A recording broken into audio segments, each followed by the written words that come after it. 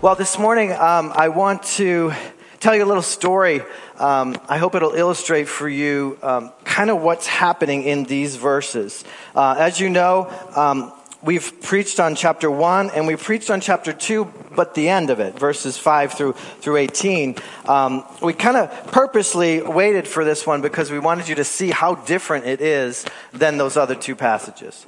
So both chapter 1 is deep theology, deep doctrine about who Christ is and all that he is in the universe and in relation to us and in relation to God the Father and the Holy Spirit.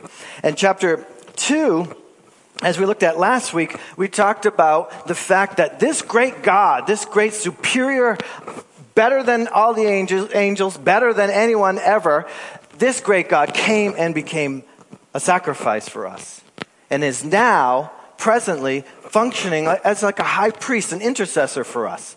So we get to see the reality of these two worlds. He came and stepped into this world and became a baby that was born in a manger and then grew and lived here and then taught and then did miracles and then sacrificed his life for us and then rose again victorious. So we get to see these two pictures, but right in the middle are these 4 verses that Tanya just read for us. And they start with these very important words to pay attention, which made me think about all the sermons I've heard in my life.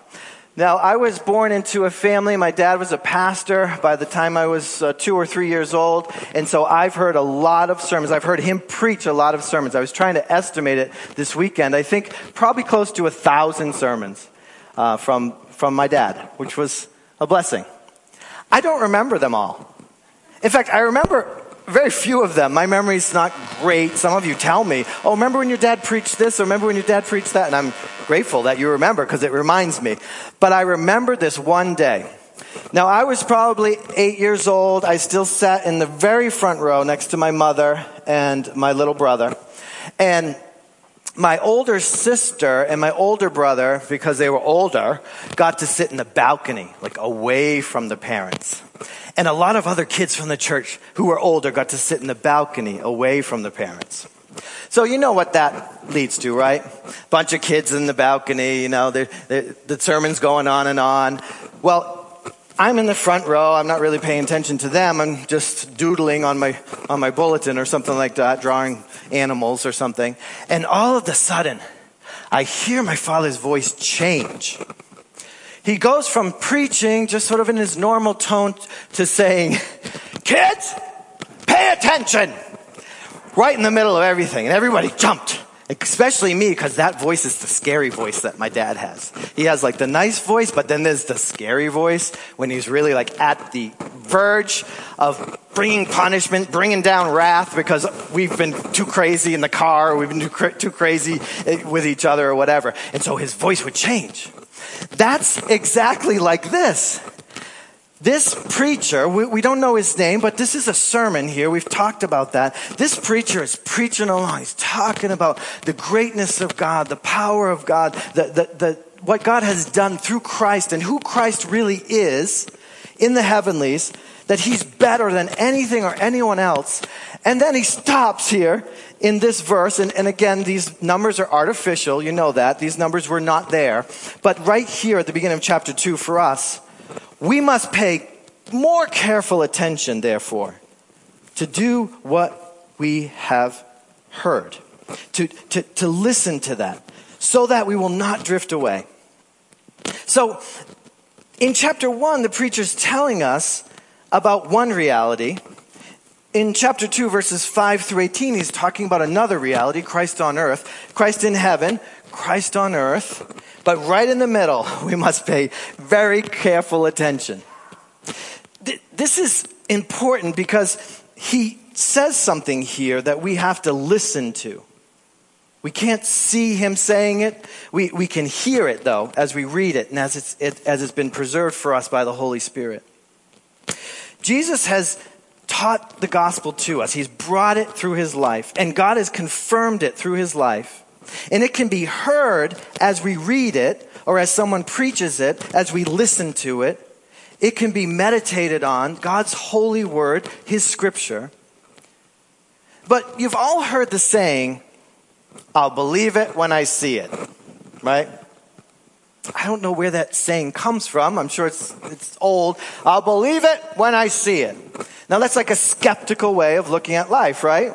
We're not quite sure what we're being told is true. Well, this preacher here is saying the opposite. You've heard it, so believe it. You've heard these things. Hearing is believing for followers of Christ. We don't live back in the Bible times. We live in these current times. We have to hear the message and believe the message. I mean, just think about the things that we believe in, which we never have actually seen. I believe there was a man called George Washington, don't you? Have any of you met George Washington? I don't think so. But we believe because the history books tell us about George Washington, right? I believe there's a warm and wonderful place called Fiji, the Fiji Islands. I dream about them on days like today when it's below zero. I've never been to Fiji. I've seen some pictures that I'm told are Fiji. Has anyone here been to Fiji? I'll be really jealous. Oh, Mike, awesome. That's why you wear shorts every day. You're dreaming of Fiji. Anyway, so we take these things. I mean, think about it, how we're living even right now. We don't see the virus, but we've heard about the virus ad nauseum. We just hear about it, right? So these things that are real, we hear about and we believe. So that's what the author here is saying. We've heard about these things. And most rational individuals believe in things that they can't see, but they've only heard of from reputable people. Reputable is the key word in that sentence. And this passage that Tanya read to us, he talks about how reputable this message is. It came to us through Jesus Christ. He was the first one to announce it in verse 3. You see that?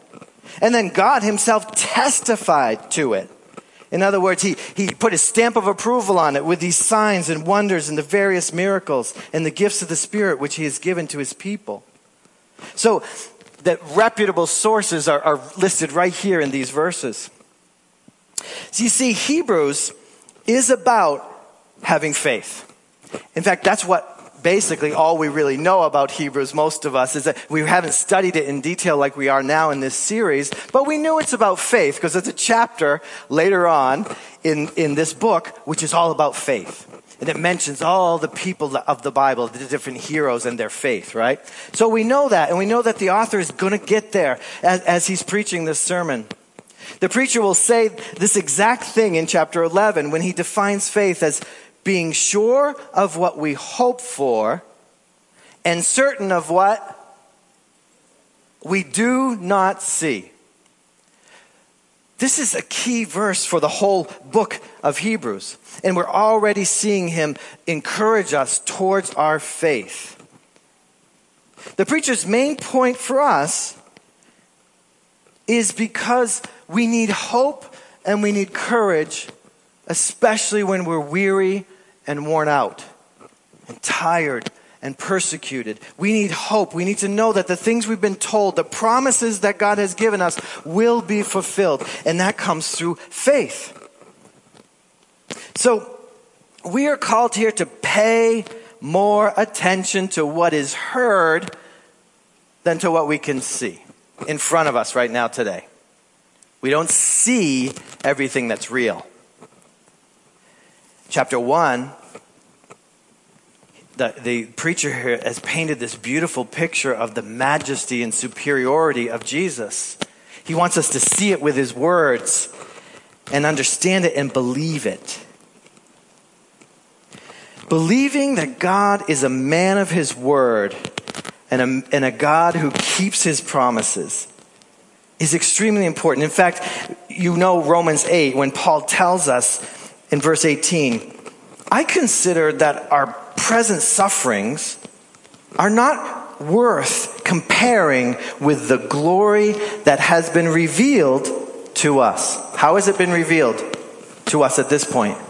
It's been revealed through what we've heard. We've had glimpses of it written in God's holy word. That's why Scripture is so important. He goes on to say, hope that is seen is no hope at all. Hope that is seen, in other words, if we already have that thing in our hands, we don't need to hope for it. We've already received it, right? So hope and faith are about the future. They're about what's to be, not what we currently have. Paul writes there some more in Romans 8. He says, who hopes for what he already has?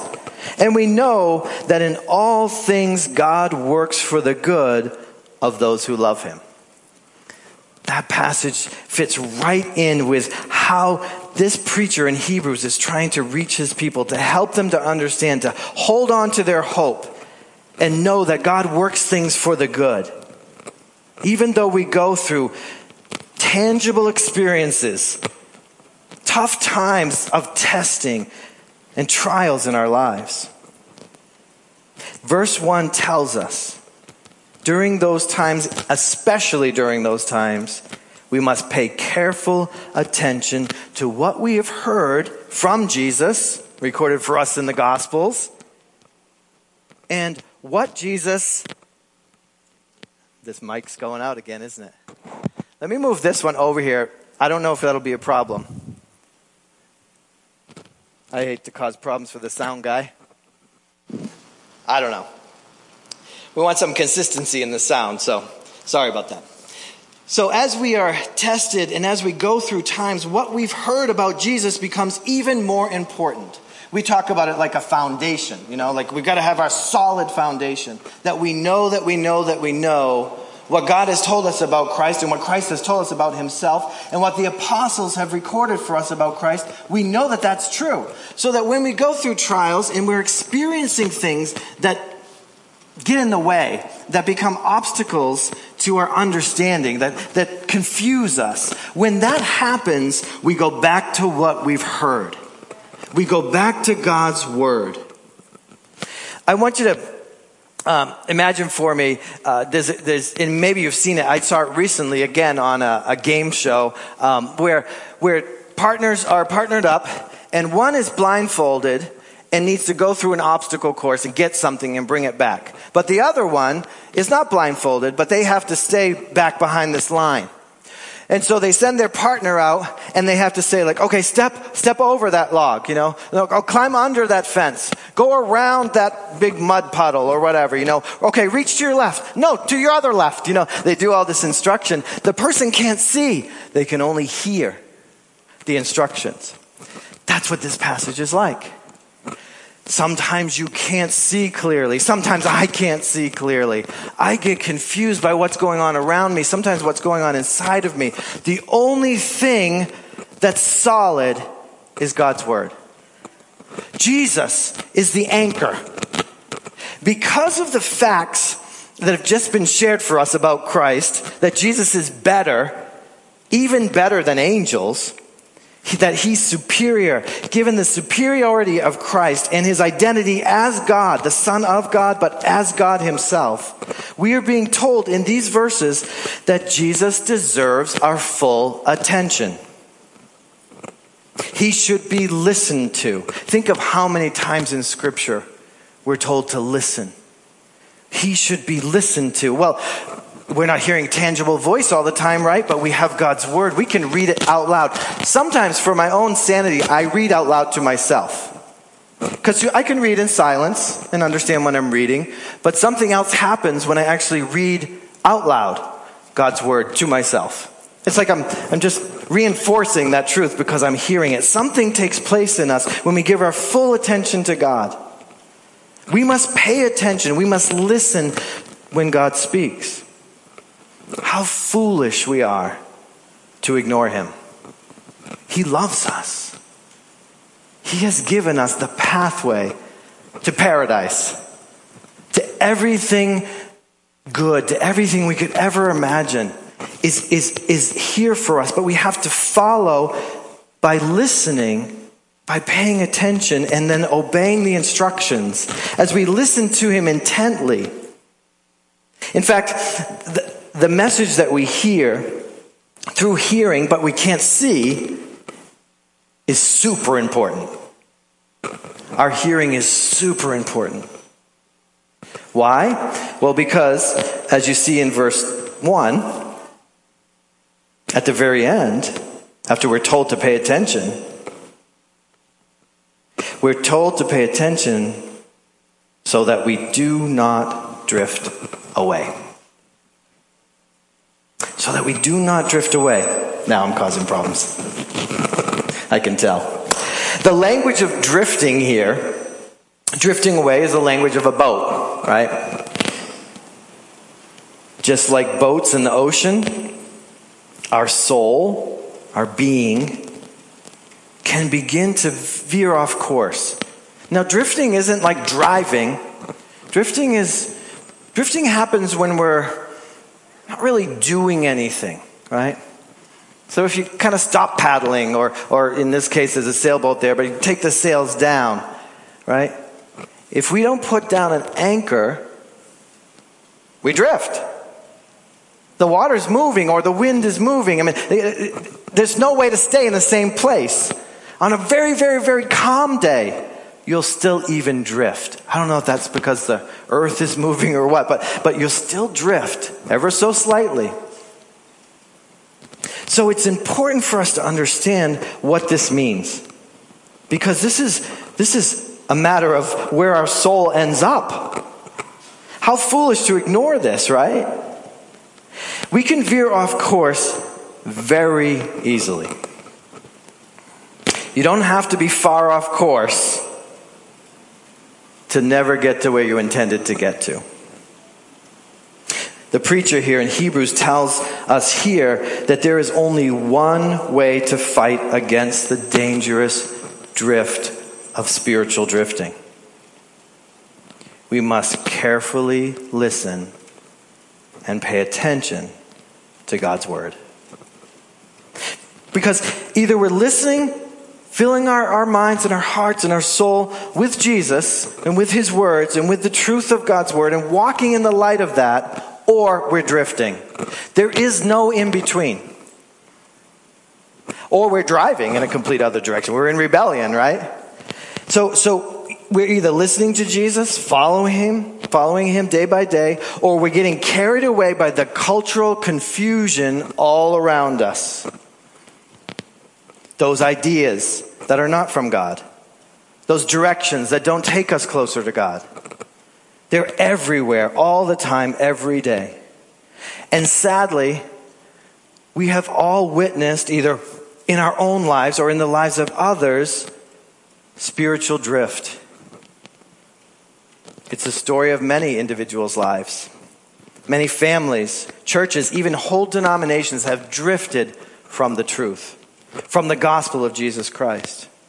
Once very strong believers in Christ, followers of God's word, are changed little by little as they drift away from the plain truth of the gospel and start listening to a different voice. See, the preacher knows that we're prone to drift when things fall apart. When things don't go our way, when we get discouraged, when we get depressed, when we get confused, we start to drift. That's when we need to hear the word of God even more. When we don't understand the answer to this question, why is this happening to me? Why is this happening to me? Why am I not seeing what I want to see? Why are people against me? Why is my health against me? Why are my finances against me? Why are these things happening? When we start asking that question, why, and we listen for the answer anywhere other than in God's word, we will drift. We will drift. Now, God's word helps us in the mystery.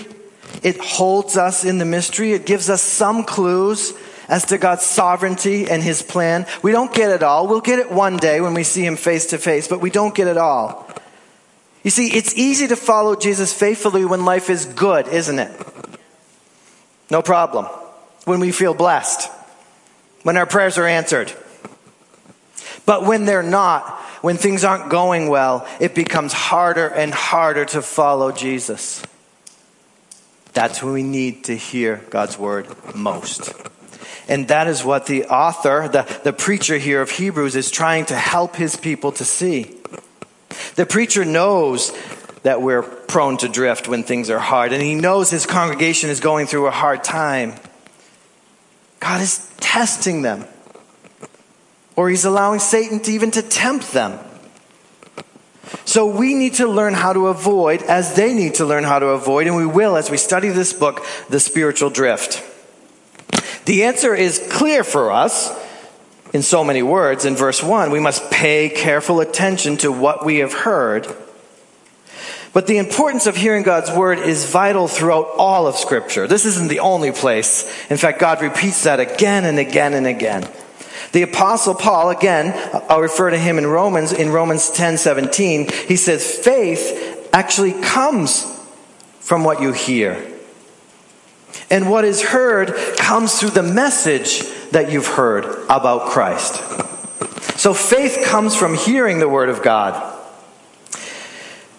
But hearing, maybe that's why we got this sound problem here. Hearing is more than just audible, sensory understanding. Your eardrum's working. You're receiving that message and it's computing somehow in God's amazing computer that he's given us as a brain. Hearing in Scripture, hearing in the way that things are put together in God's word is not about hearing with your ear all the time. Jesus actually said, they are looking, but they do not see. They're hearing, but they do not listen or understand. When he was speaking of the people in the Gospel of Matthew. He also said, my sheep hear my voice, and then they follow me, and they will follow no other, in the Gospel of John. So right hearing is more a matter of the heart than a function of our ears. We must hear with our hearts. We can avoid spiritual drifting by dropping the anchor of our hearts in the deep water of God's word. We can avoid that. We can read God's word. We can listen to God's word and hear it and meditate on it and be changed by it. In fact, Paul again says in Romans 12, don't be conformed to the pattern of this world, but be transformed by the renewing of your mind. Then you'll be able to test and approve what God's will is. His good, pleasing, and perfect will for you. Day by day. What does God want from you today? Where does he want you to go? Who does he want you to talk to? Who does he want you to share with? What does he want you to do with your money? What does he want you to do with your time? What is God's will for my life? How do we find it? By hearing him, by listening to him, by not being conformed, but letting his word transform our mind. That's how we begin to understand what God wants from us individually, from us as a church, from Christians around the world. You see, the danger of drifting is a very real danger. It's not only that we might miss out on spiritual health and prosperity and a fruitful life. The danger of a spiritual drift is that we might not be able to discern God's good, pleasing, and perfect will. He created you for a purpose. He created me for a purpose. He wants us to do something with our lives that he will show us, but we must listen. We must attune ourselves to his voice. Because in the midst of life's struggles, in the midst of life's storms, we lose our ability often to find our way on our own, and we need God's help to get us through those problems. And we know that our biggest problem is sin. Let's just be honest. When we lose our ability to hear, we are in danger of abandoning the gospel itself and going in another direction completely. For God has made it clear through Jesus that there is only one way to find forgiveness and cleansing from our sins. There is only one way to find eternal life with Jesus and God in heaven. Jesus said it himself, and you can say it out loud with me. I am the way, the truth, and the life. No one comes to the Father except through me. That is the truth of the gospel. It's not popular. It's not modern. It's not postmodern. It's the truth. It'll always be the truth, and it's always been the truth. We come to God through Christ. Outside of Christ, we find ourselves under God's judgment for our sins. I want to read to you verse 3. How shall we escape if we ignore such a great salvation? Such a great salvation, a magnificent salvation, one of the versions says. You see, Hebrew tells us how to be saved and how to walk in the power of God when we are saved. It tells us something that we need to know. We know what Jesus did because we can read the gospel accounts of his life, his miracles, his teachings, his death, his burial, his resurrection, his ascension. We know what he did, but the question that we need to know in the midst of my trouble today is not a history question. I want to know, and you need to know, and I need to know, what is Jesus doing right now? Where is he in the midst of my trouble? Where is he in the midst of my sickness? Where is he in the midst of my grief? Where is he? What is he doing? See, the story of just his life here on earth doesn't help us. Not today. That's history. It already happened. What we need to know and what Hebrews will reveal to us is a view of what Jesus is doing right now. For us. For his people. In fact, in chapter 2, in verse 17, it points out to us, and this is how God has purposely laid it out so that we can see it clearly in the material world, in the world that we live in. He set up the foundations for worship, for drawing close to God, by directing his people in the Old Testament to set up the priesthood and the sacrifices and the tabernacle and the temple. He gave specific direction to set that up so that we could visually see something that was a picture of or an image of what heaven is like. You see, God wants to draw people to himself and closer to himself, but sin was a problem. And so God made sure that there was a high priest, and that the high priest was the most important person, the most special individual of all in his worship that he set up for the nation of Israel.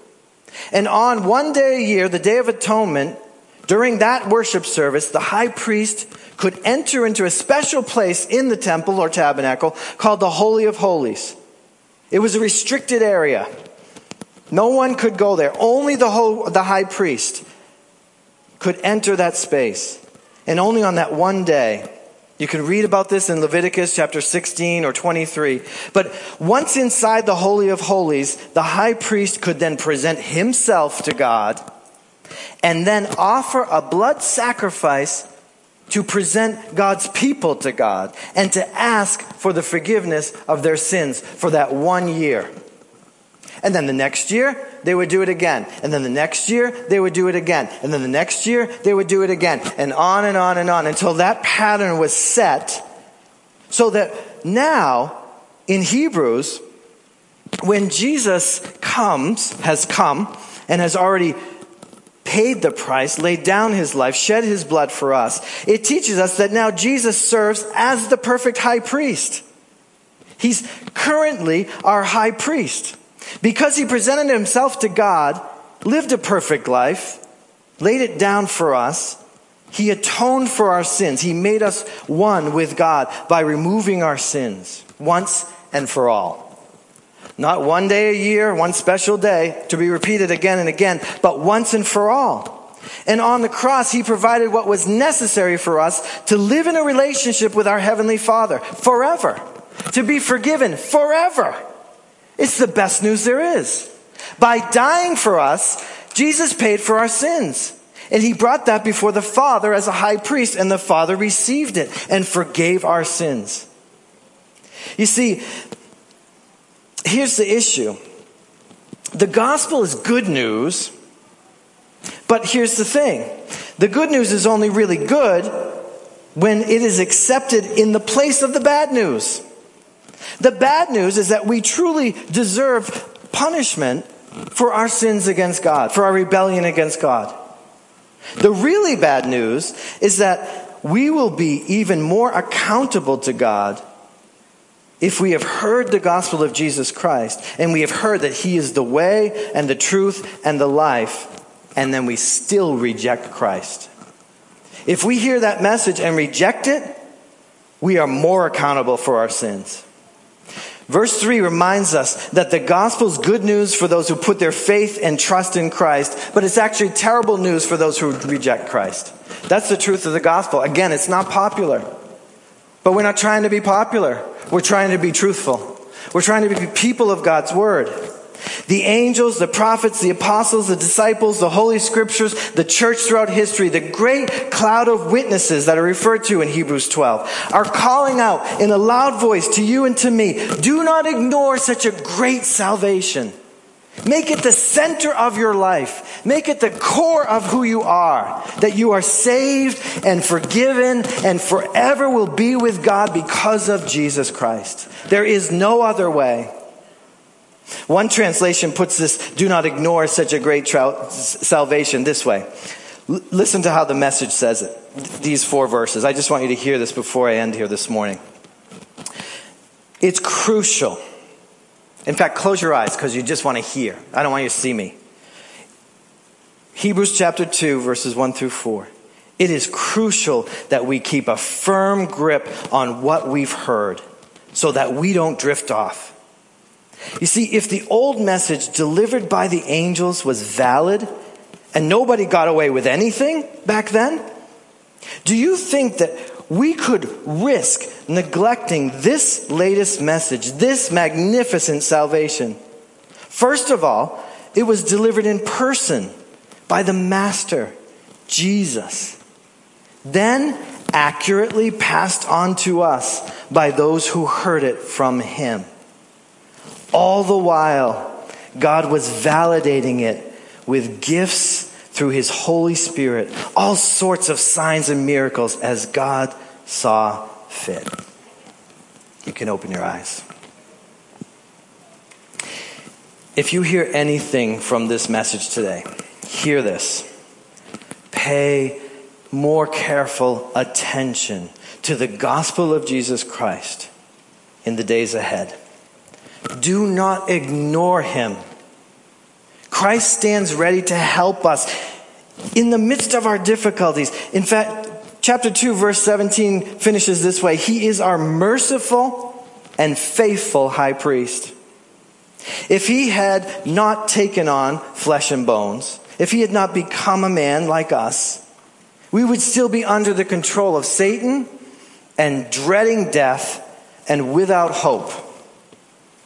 But His willingness in love to come down to us, become one of us, to die in our place, points us to His great, great love. Amen?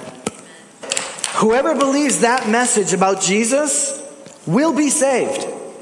There's no ifs, and, or buts about it. If you believe and hold on firmly to that message and let it be the core of your being in Christ, you will be saved.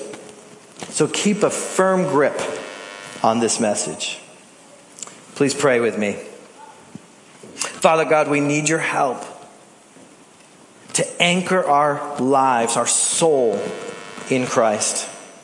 We know we can't do it even in our own strength. We could determine in this new year to make it our resolution, but we can't do it without your help. So give us your Spirit, the strength of your Spirit, to remove other things that are in the way and make Christ center, the center of who we are. Forgive us for ignoring Him or forgetting, being sloppy or lazy. Help us to see the reality of Jesus every day by the power of your Spirit. We know there is no better way Jesus is better than them all. In Christ we pray. Amen.